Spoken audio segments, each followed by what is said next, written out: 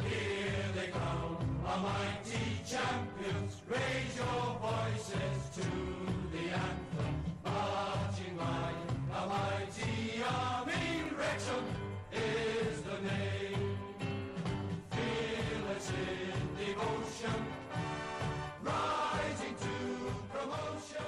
Croeso nôl to Fearless in Devotion, the Wrexham AFC fans podcast, sponsored by the Fat Boar Bar and Restaurant. We've all been saying there would be lots of twists and turns in this title race, and that sure happened this weekend. Before we discuss that, though, we've got a special guest on to discuss it. Two big news for Wrexham women's football team tonight, Tim. Yeah, they have captured the Gennaro Adrian North Championship by absolutely thrashing Rill 11-1. So massive congratulations to them. Steve Dale, the entire team, the backroom staff, they've just done a massive job. Gemma Owen obviously in charge of the women's section there. But yeah, absolutely brilliant. And obviously the owners have shown their commitment to the women's game as well at the club. And this is just a huge step on what they're trying to achieve, really, in terms of top flight football for Wrexham women. So yeah, massive congratulations to all of those. I can't remember who got what. I think there was a couple of hat-tricks in there. Rosie Hughes is definitely amongst those hat-trick heroes. Again, pretty standard for her. I don't know how many goals she's got this season, but it's a lot. It is a lot. We were going to try and get them on, but my understanding is they're all having a few celebratory drinks at a well-known pub attached to the Kairas, known as the Turf. And rightly so, too. We wouldn't want to interrupt their celebrations. But yeah, massive congratulations to them. Brilliant news. But going back to the men's team, Andy, twists and turns. Massive day in the title race yesterday. Oh, it could have been. It ended up not being so much. What did you make of those two results for Notts and for us? First game, obviously we're in the pub before the Maidenhead game. We're all sort of hanging around the table, looking at someone's phone, trying to get what county you're doing. And we were in a good mood. It burst into song. You're thinking, right, this could be good if we manage to win, and we did not manage to win. It was a very bitty performance. I think Maidenhead Devonshired us. They exposed our weaknesses. I feel a bit sorry for Max and the new lad Ryan down the right, because they were definitely targeting us there, especially in the second half. They had quick players who moved inside. Ryan Bennett, it's his first game. He's not particularly a wing back, and I think he struggled a little bit. Max gets targeted all the time. Max usually comes through it. I think yesterday it was tough for both of them, but obviously the main talking point is what happened at the end. You guys saw it on TV, so maybe you have your sort of feeling on it first, Reece. What did you think? I mean, it looked to me like indecisiveness from Howard. It was clearly a mix-up. It's difficult to tell from far away, and on telly, obviously, what the communications were between the players, but quite clearly, I think the defence were expecting Howard to come out and to claim that. He kind of half did it and then sort of went across the ball, which just left a gaping hole for the goal. So, I mean, obviously it was gutting. And I think you're right in terms that we didn't deserve to win the game. Nope. in that way. We didn't play well. Maidenhead really stifled us. When we went 1-0 up, it had been all Maidenhead. That was the first chance we'd had.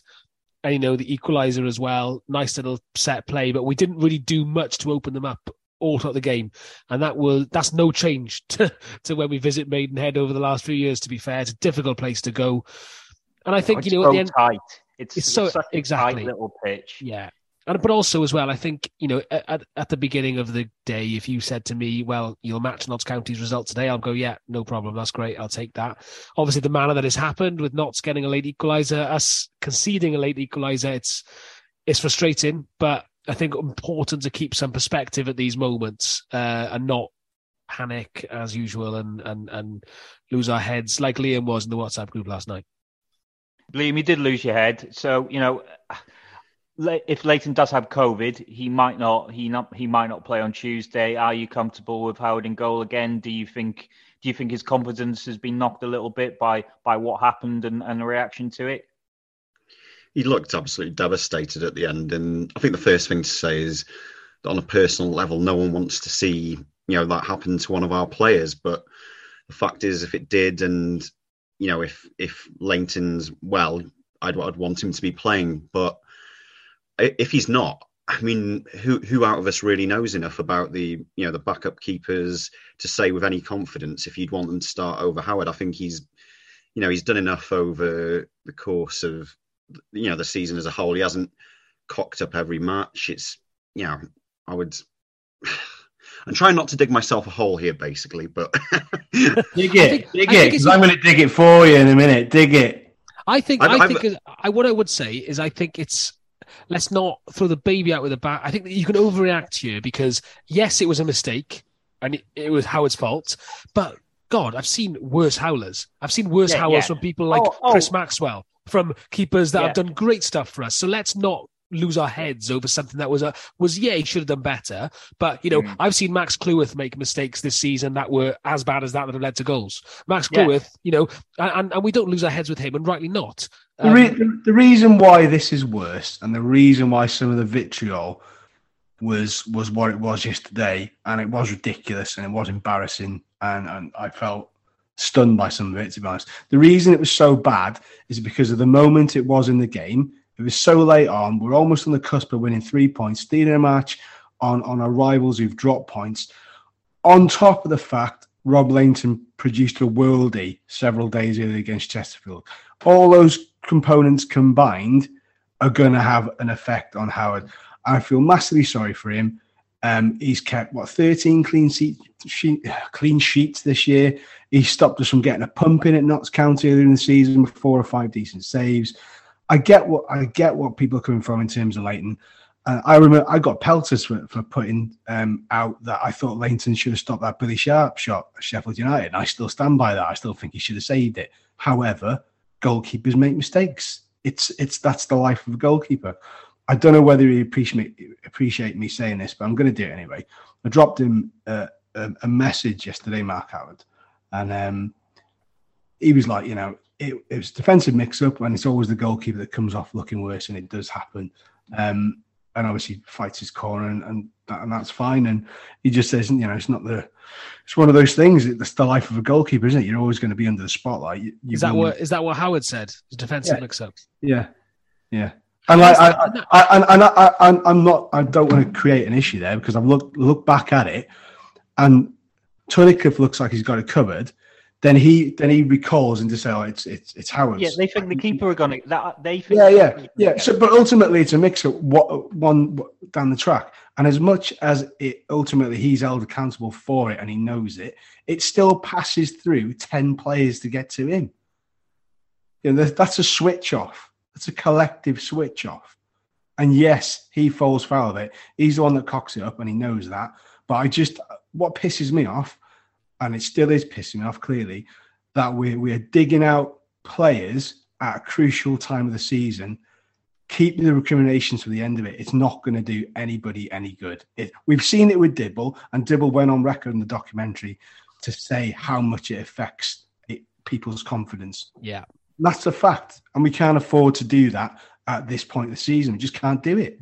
I couldn't agree with you more. And I think as well, especially with what we've just heard from Tim, defensive mix-ups, we don't know who is at blame. They will be having their own inquest, rightly so, because they've been so tight all season. They'll be working out, okay, maybe Tunnicliffe will go, you know what, I should have been more vocal and called you out. Maybe Howard, maybe they won't agree. And maybe at the end he'll go, well, we'll agree to disagree and move on.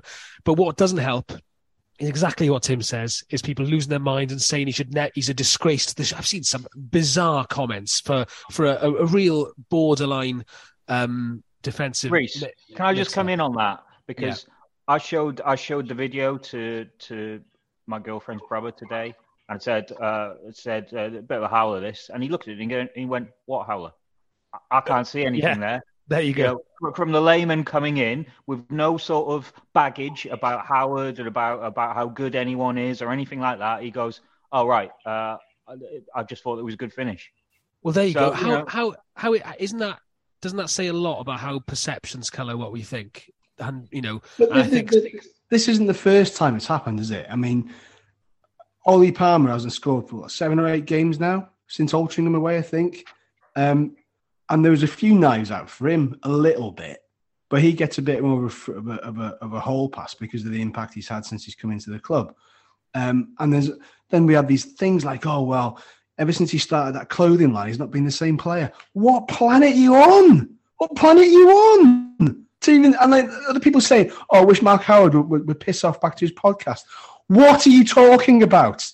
In his head, he's not thinking, oh, who am I going to have on my podcast next week in the 94th minute? Nonsense! Stop talking rubbish! Tim, please. I don't know about anyone else, but being on this podcast affects my performance in work. So, you know, in work. Tim, great point there. Apologies to everyone who is listening with headphones. I've just fallen off my soapbox. No, but good point. And look, we're all frustrated, aren't we? And that's natural. But let's not overreact. Yeah, it's a tough place to go. Also, there's going to be ups and downs in this. Of course. You know, we should be 10 points clear at least. But County are great. And County, if we weren't there, should be 10 points clear as well. It's an abnormal season. It really is.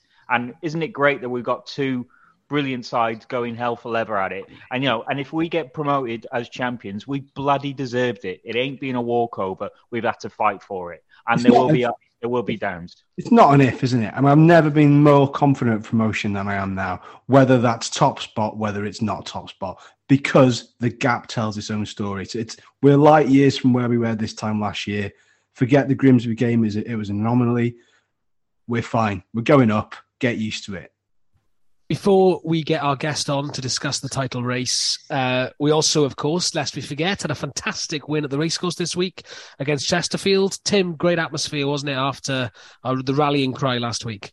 Yeah, it was really, really good. Really good. And I think the fans carried that onto Maidenhead, to be honest. They're really, really raucous, loads of flags out in full force. And this kind of ties in with what I've just been going on about. If we've only got 11 matches left, we'll blink and it'll be gone. It'll be pre-season and we'll be back at it, hopefully preparing for League Two. So we've got to make every part of this count. I thought the Chesterfield atmosphere is brilliant. I think there was like maybe a little tiny lull in the second half, but that was about it. But overall, it was just brilliant, really good, mimic the sort of FA Cup games. And that's what we need now. We need that home and away for 11 matches. It's going to be amazing at Halifax because of the 4,100 that are going there, but we need that at Dagenham, we need it at Barnet, we need it at Bromley, wherever else we're going, Torquay, and then the home matches. That just keep at it and try and not get on any of the players' backs. Any of the players' backs. That includes Cleworth, that includes Howard, that includes Lee. It includes all of them, and it includes the management and your fellow fan. So let's all pull in the same direction. Yeah, well said, Tim. And a really, really good performance, I thought. Obviously switched off a little bit at the end, but, you know, we could easily have won by a couple more. Mullin, you know, uncharacteristically missing two decent chances, so could easily have been 4-1, 4-2. And interesting that Chesterfield got a win yesterday, Andy. Think they're back? No, they're shot. I don't mean in the title race, to be fair. I just mean that I wouldn't want to meet them in the playoffs. That's all you know. They've got to reset. Now. That's what they have to do. They know they're at the title race, which actually could be a blessing for them. They just need to make sure they cement themselves in third place. They get one shot through to the final then. And yeah, you know, on their day they are dangerous. I only saw the second half of the game on Tuesday, and I thought they had some really good passages of play. I thought Cole Clough's a decent little player. He looked really sharp. He looked really good. Good signing. Can you do an impression of Paul Cook, Andy? Hello, I'm Paul Cook. No, I don't know who he is. He's a Scouser, isn't he? Yeah. Yeah, mate. I'm Paul Cook here. Is that all right? Is that what you want? You haven't seen any of his post-match interviews, have you? It doesn't matter. Never mind. No, I didn't this week, mate. I only just got touched down a couple of days ago, so I haven't really.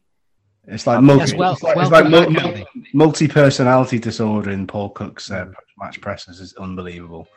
But Andy, welcome back. Like... You missed the best Test match, didn't you? I missed the last day of the best Test match. You went to all foot. You went to the rest and then missed that. Yeah. Yeah, I missed the last day. Yeah. Oh, still. Well, they lost, so I suppose they lost. They lost.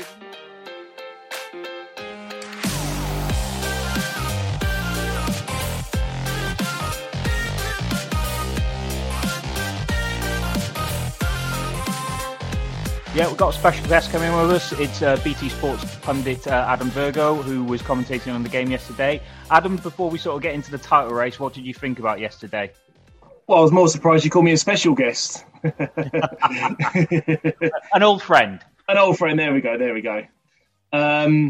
So, yeah, I mean, yesterday was, I think it's always going to be the way I think the season's going to go. I said on a tweet midweek that even though points will be dropped this season, both sides cannot go through the rest of this season undefeated. They can't go and win every single game. But then it's really down to the timing of when you drop points and can you capitalise on that. And that was probably my point that I made for yesterday's game, that Wrexham knew what they had to do.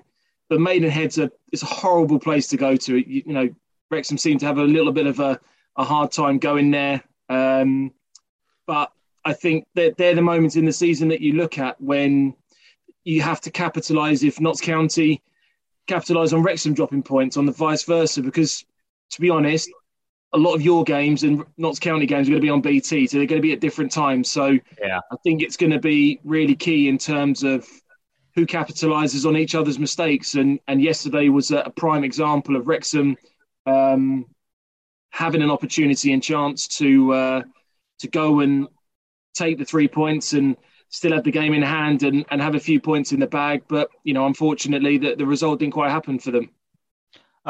So next question then. I mean, how good is it for BT to have such a great title race? And you know, you've got a lot of the games coming up. Can you see a particular pinch point for either side? The sort of home or away match where you're sort of thinking, well, that could be a real sort of pinch. You know, not a pinch point, a real sort of two-wayer, really. Yeah, I mean, there's the.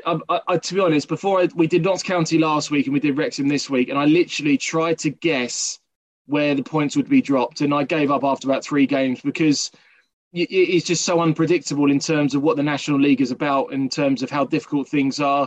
You know, teams fighting for their lives, teams going into those playoff positions.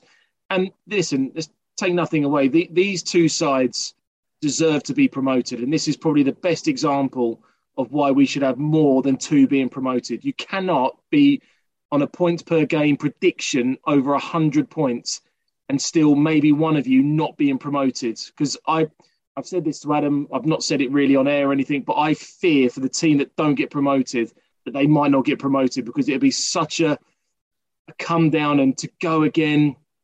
I don't know. I think there'll be other teams with different kinds of momentum. You know, you look at your Barnetts in there and your Wokins.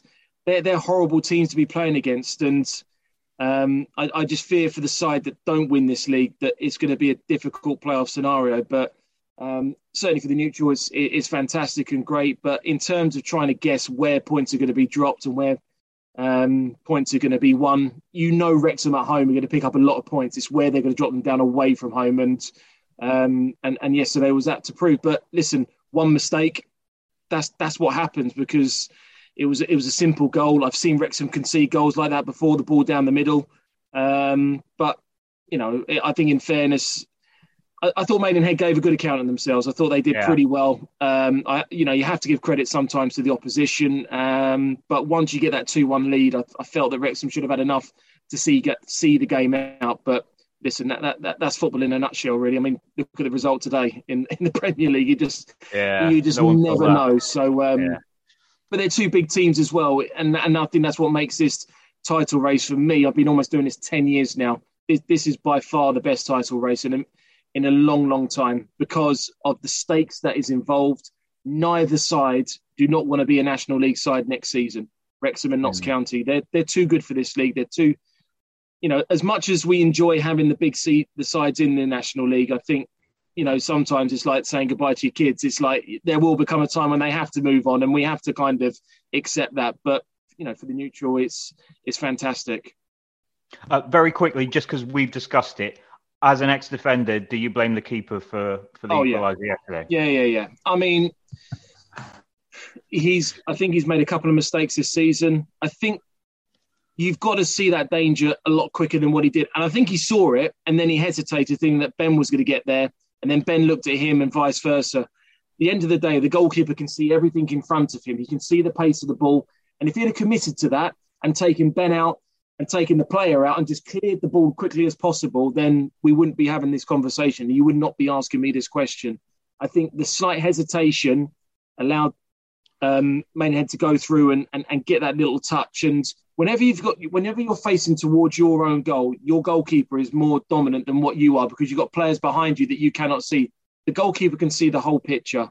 And I think when you see the goalie's reaction afterwards, you know deep down that he knows that he's made a mistake. And listen, this happens, and Rob's back in the side, Rob's back in the frame.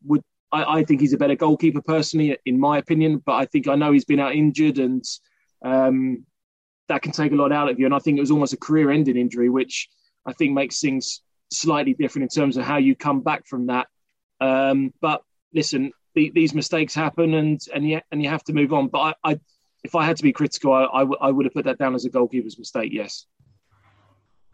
Adam, is this title race essentially the thing that's going to rubber stamp 2 up automatic promotion spots? Because surely it has to be, doesn't it? I know there's been loads of discussion about this over many, many years, but because of the points tally of the top 2 and the gap that then sinks down to 3rd to 7th, surely this has to rubber stamp the biggest credible argument for 2 automatic promotion spots, surely. Yeah, I mean, it's a great point, Tim. I think that the National League now is as professional. Yes, we've got a couple of part-time teams in there, but when you look at the teams that get promoted, we very rarely see them back down. And when you see teams relegated from the Football League into the National League, it's very hard to get back out. I think the 2 down was a protection of the league. Now, I can't quote in terms of when that was introduced, because once upon a time, the National League was a part-time league, and that was a league that if you went down, you'd be training on a Tuesday and a Thursday, and you'd have to go and find another job. Times have changed since then, and I think when you've got 4 automatically promoted from League 2 into League 1 and 4 relegated, I don't see why not. You cannot sacrifice a promotion place in League 2 to offer it as a relegation place, because the National League now is as secure as ever. When you get through a pandemic like they've done, and they've come out the other side stronger than ever, then that to me says everything about where the National League and non-league football is, because National League North and South as well, they're really competitive, those 2 leagues. And the teams that get promoted into the National League from North and South equip themselves very, very well. And when you look at the bottom of the league at the moment, when you look at your Oldhams and your Scunthorpes, they're down there, Yeovil are down there. Listen, this is a really, really tough league. And when you see teams like Dorking holding their own, when you see teams like Wildstone holding their own, Woking, the league has dramatically changed. And I know that, the old analogy that turkeys won't vote for Christmas and stuff, but I completely agree with you. There has to come a time now when you look at finances in the National League, when you look at what the players are being paid, what you're looking at the days of the week that they train, when you look at the crowds that are turning up to National League games now.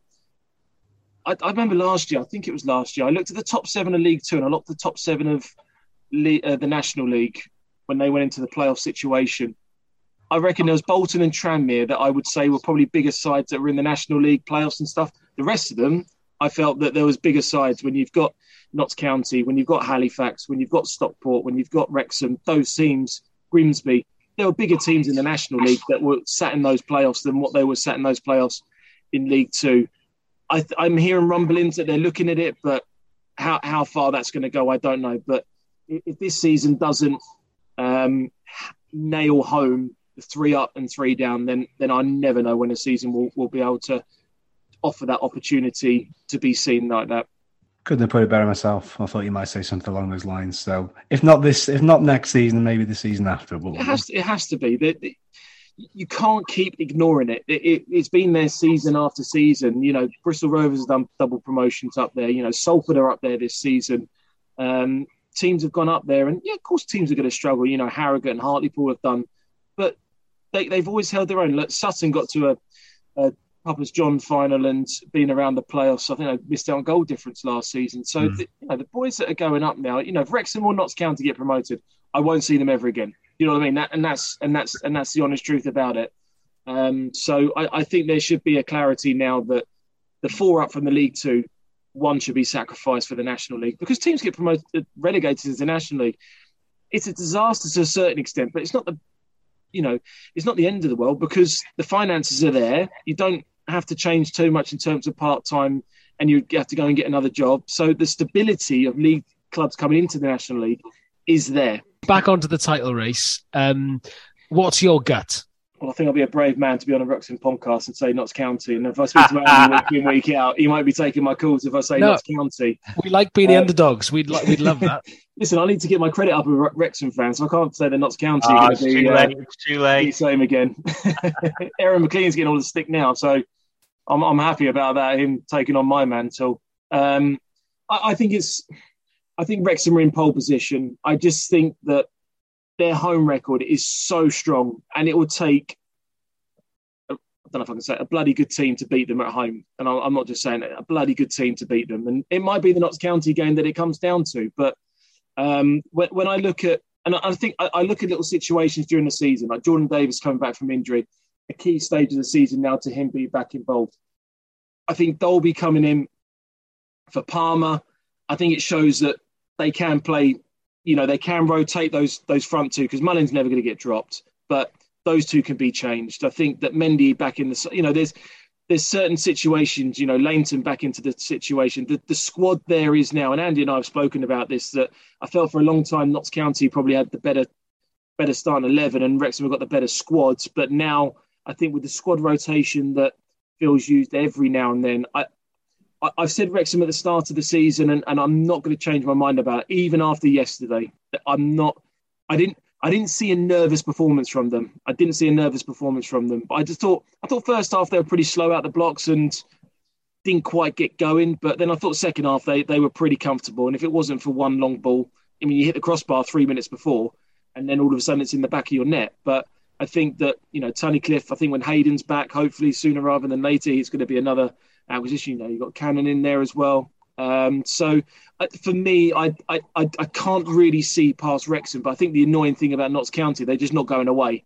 And I think my concern is, and I've said this to Andy a couple of times, that in the really, really big games, Wrexham have sometimes failed in the really big games, in the promotion, last season against Grimsby, when I think Dagenham games when they needed to win. I think the trophy final, that was a hard one to overcome because of the result the week before. But I think there's a winning mentality now at Wrexham, and I think there's a real good factor that they can play in front of that racecourse ground and be comfortable. They pushed Sheffield United all the way in the FA Cup, and I just think the quality will always come to the top. I think so. I think it'll always come to the top, and you've arguably got the best player in the league in Paul Mullin. And with Davis back fit again, Elliot Lee playing really, really well. I just think when I look at both sides, I think that Wrexham have just got the little edge on Notts County. If you could pick a five-a-side team made up of Wrexham and Notts County players, who's in it? Christ. Not Howard. You know what? I don't rate both. I don't rate both goalkeepers. I don't rate Slow. Well, you can play with. You don't have to have a goalkeeper if you don't want it.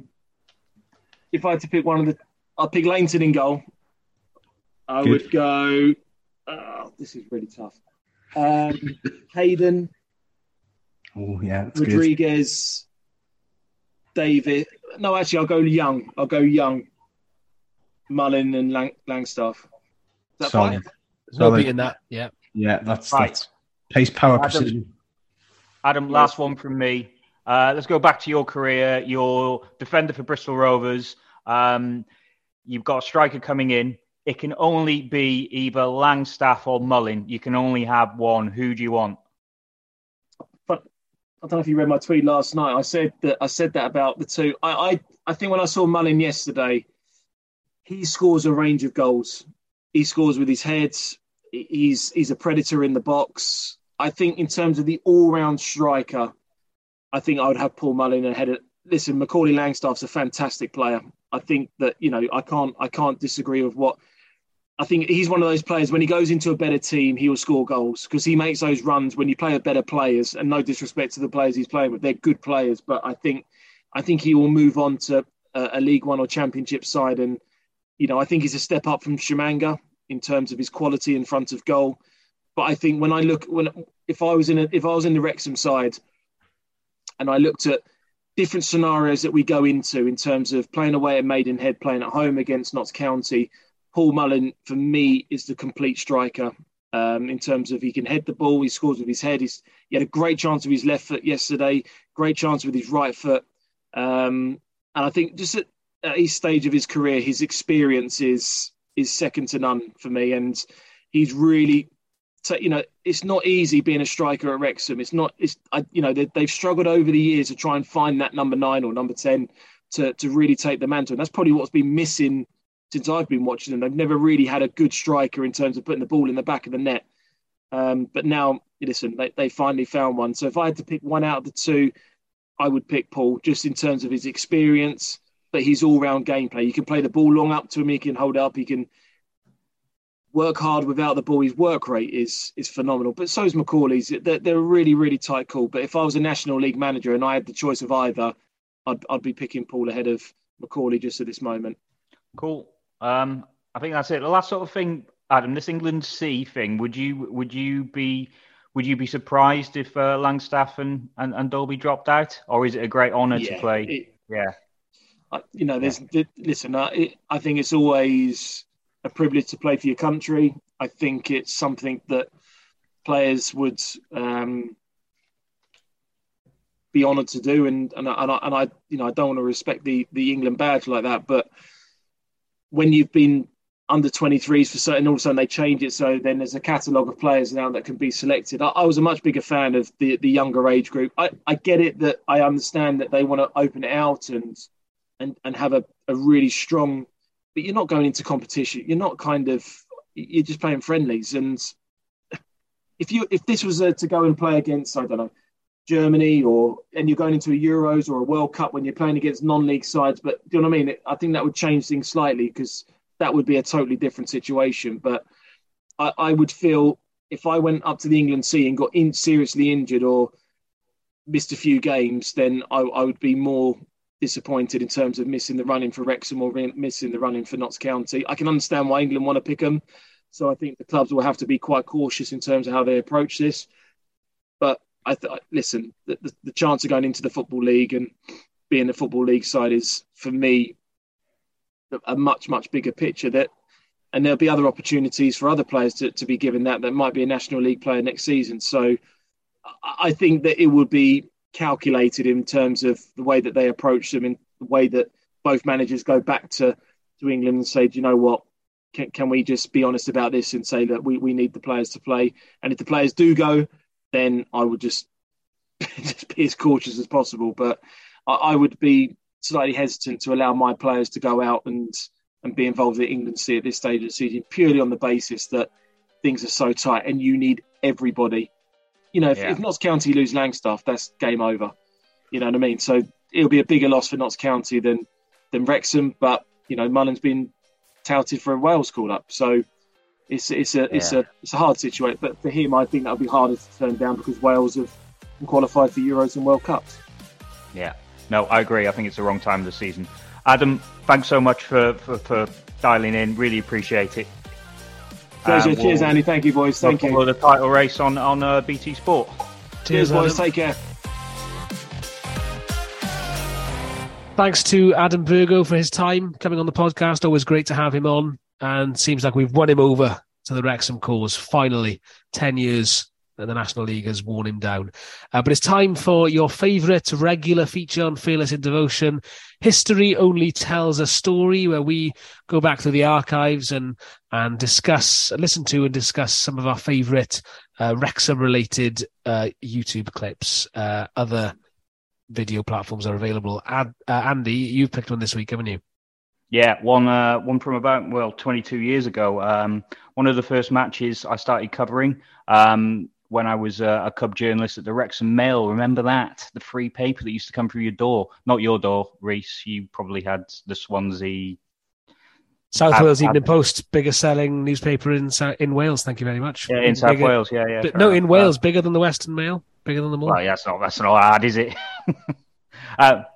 Yeah. Anyway, I digress. So, picture the scene. It is 2000.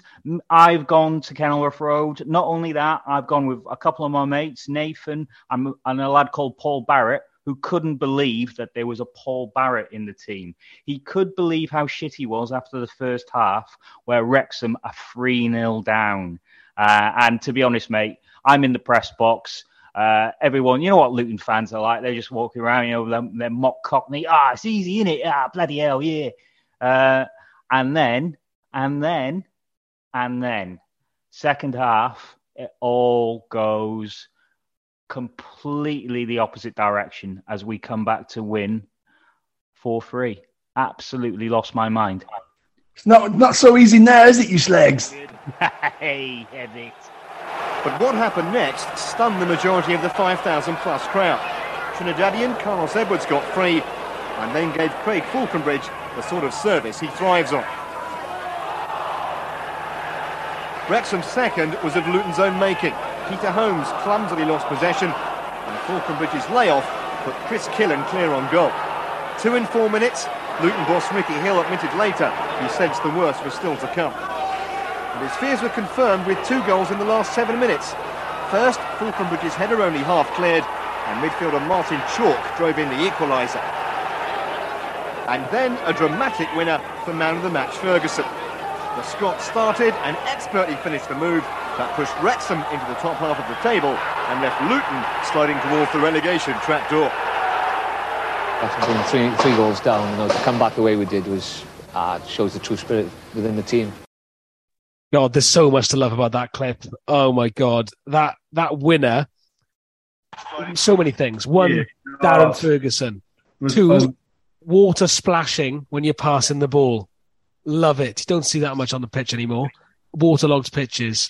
3, a Klinsmann celebration. Just absolutely loved it.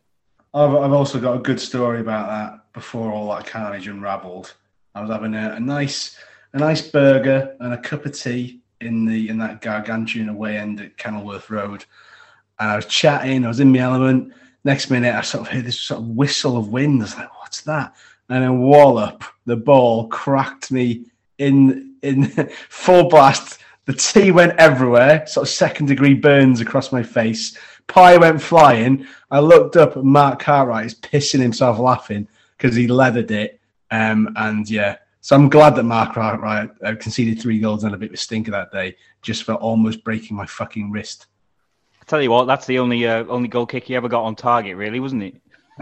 Yeah. Let's be nice to goalkeepers, please. I won't hear any of this slagging off of goalkeepers. So can we have enough of that? Liam would have Mark Cartwright in ahead of Mark Howard. I know that much.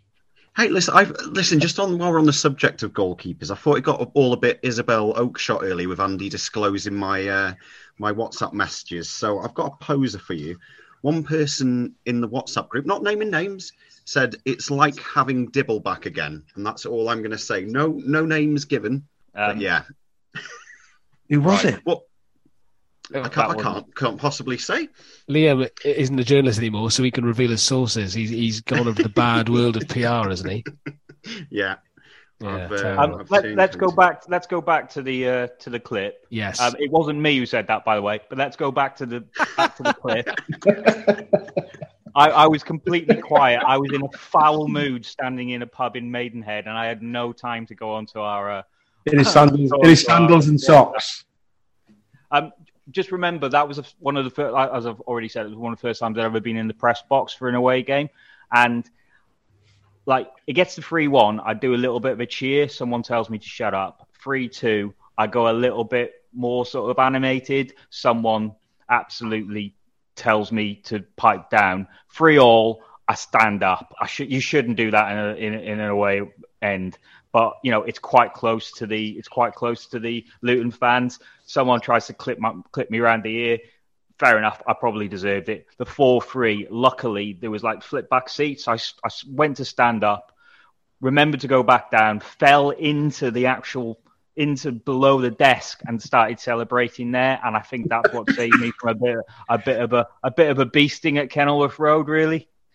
You celebrated under the desk at Kenilworth Road. Yes. And Mark Curry next to me went, bloody idiot. Bloody idiot. Disgrace. On the topic of losing press box decorum, we might as well go around the room because I'm sure Liam and Reese have got one. I've definitely got one, but let's come to you two first. Liam, when you've lost press box. Mine was probably... I've not done that much press box work. However, funnily enough, at Sheffield United the other week, when the one who wound up fairly sharp. Yeah, indeed. When Mullin was awarded his second penalty, I did share a moment with the Wrexham AFC media team, which and there were some glances over from Sheffield United fans about 8 feet away, and then I thought I need to be more professional here. But yeah. I couldn't name the specific game, but I think it was around the season, Gary Mills' first season. I was doing live blogging on matches for the Daily Post, and I'll be honest, I didn't have a clue about press box etiquette. And I'm pretty sure Mark Curry would have definitely criticised me for jumping up for one of them. And Rob Griffiths definitely had to pull me down by the back of my coat on a couple of occasions and shout, "Sit down!" So, yeah. Right, so, yeah, I've definitely been there. There was one, I could only get press accreditation for Wales, Russia. It was Toulouse, wasn't it? Was it Toulouse? Yes. Yeah, it was Toulouse, wasn't it? Anyway, again, 1-0 up. It's a bit of a celebration. 2-0 up. I'm going pretty fucking wild. 3-0 up. I'm losing my shit.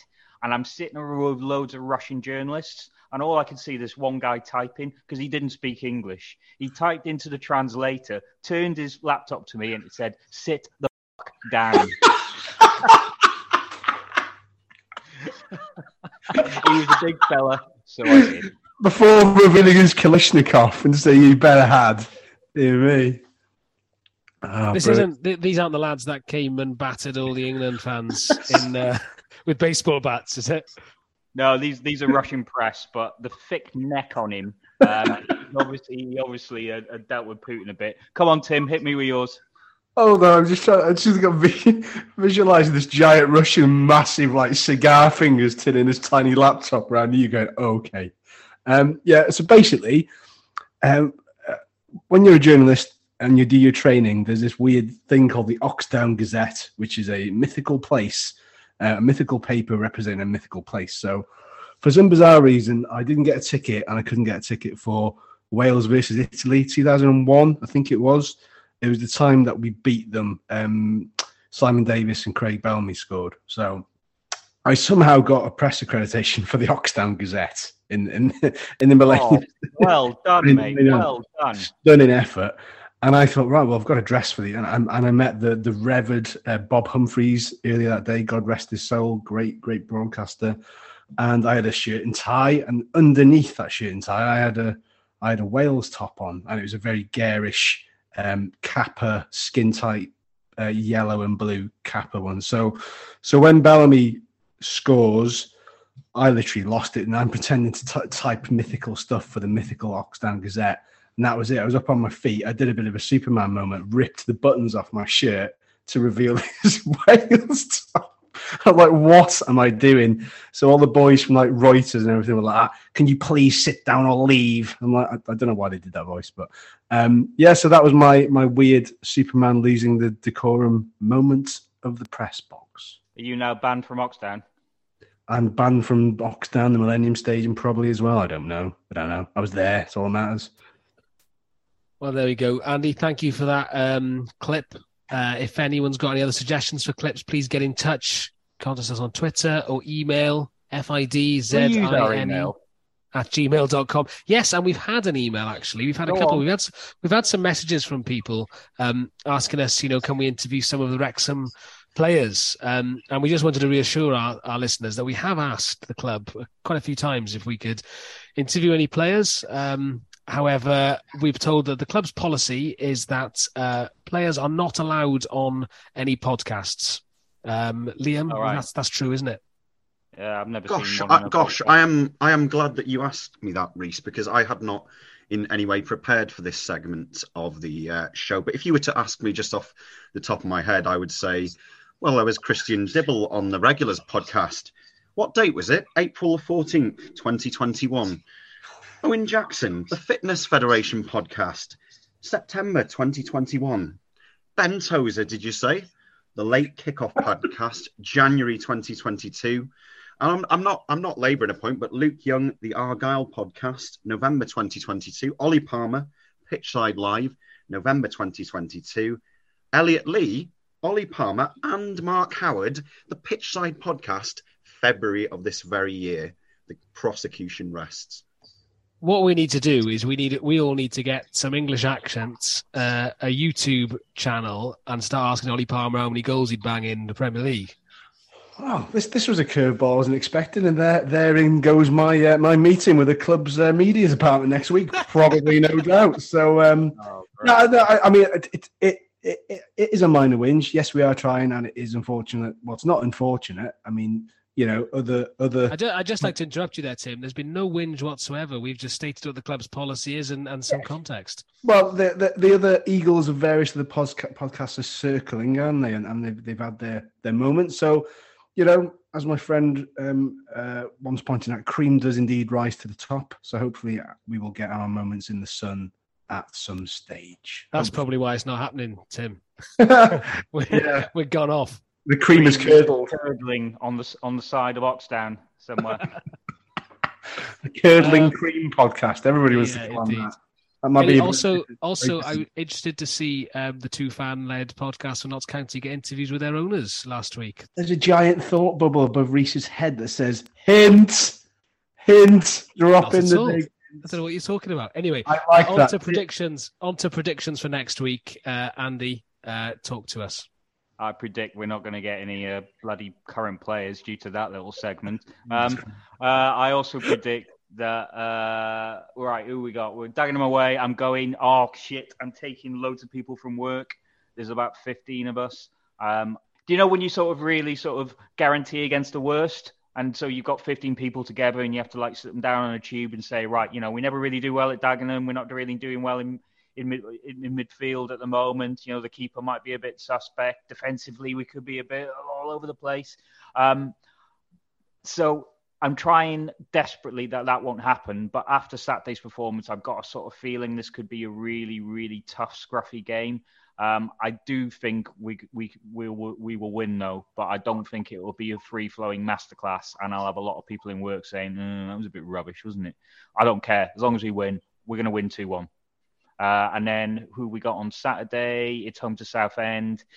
We know quite well that teams in disarray can sometimes pull it together and really galvanise and get like a proper good win.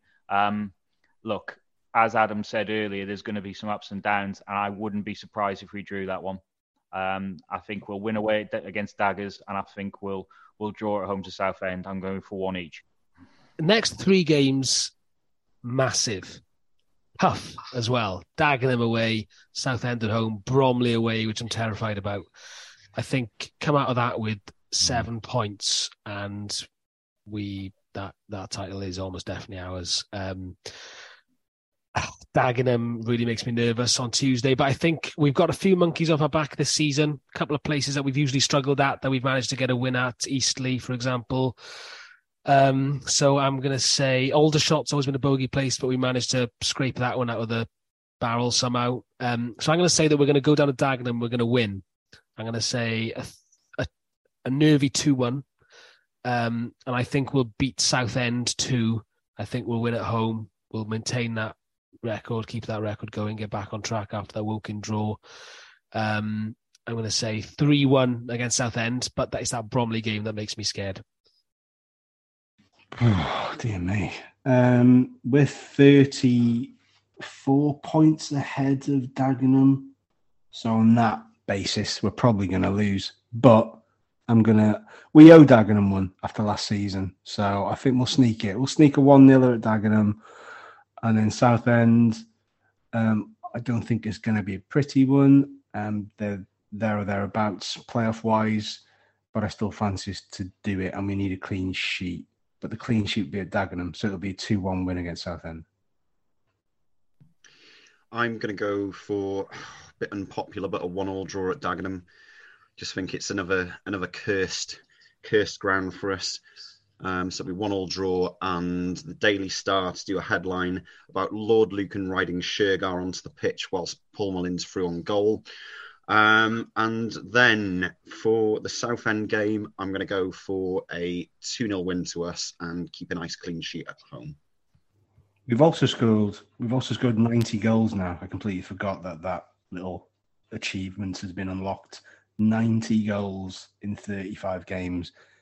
It's incredible, isn't it? It is. And guys, if you're listening, they're still in the lead. We're still a point ahead, and we're going to win the league, maybe. But thanks for listening, and we'll speak to you all. Andy's inspired. I hope you are too. We'll speak to you all next week. Enjoy Andy's party of 15. Take it easy. Yeah, we'll try. Love you really, Mark Howard. We'll be back next week on the podcast with Ryan Reynolds and Paul Mullins. Ryan Reynolds and Greg Mullin, you mean?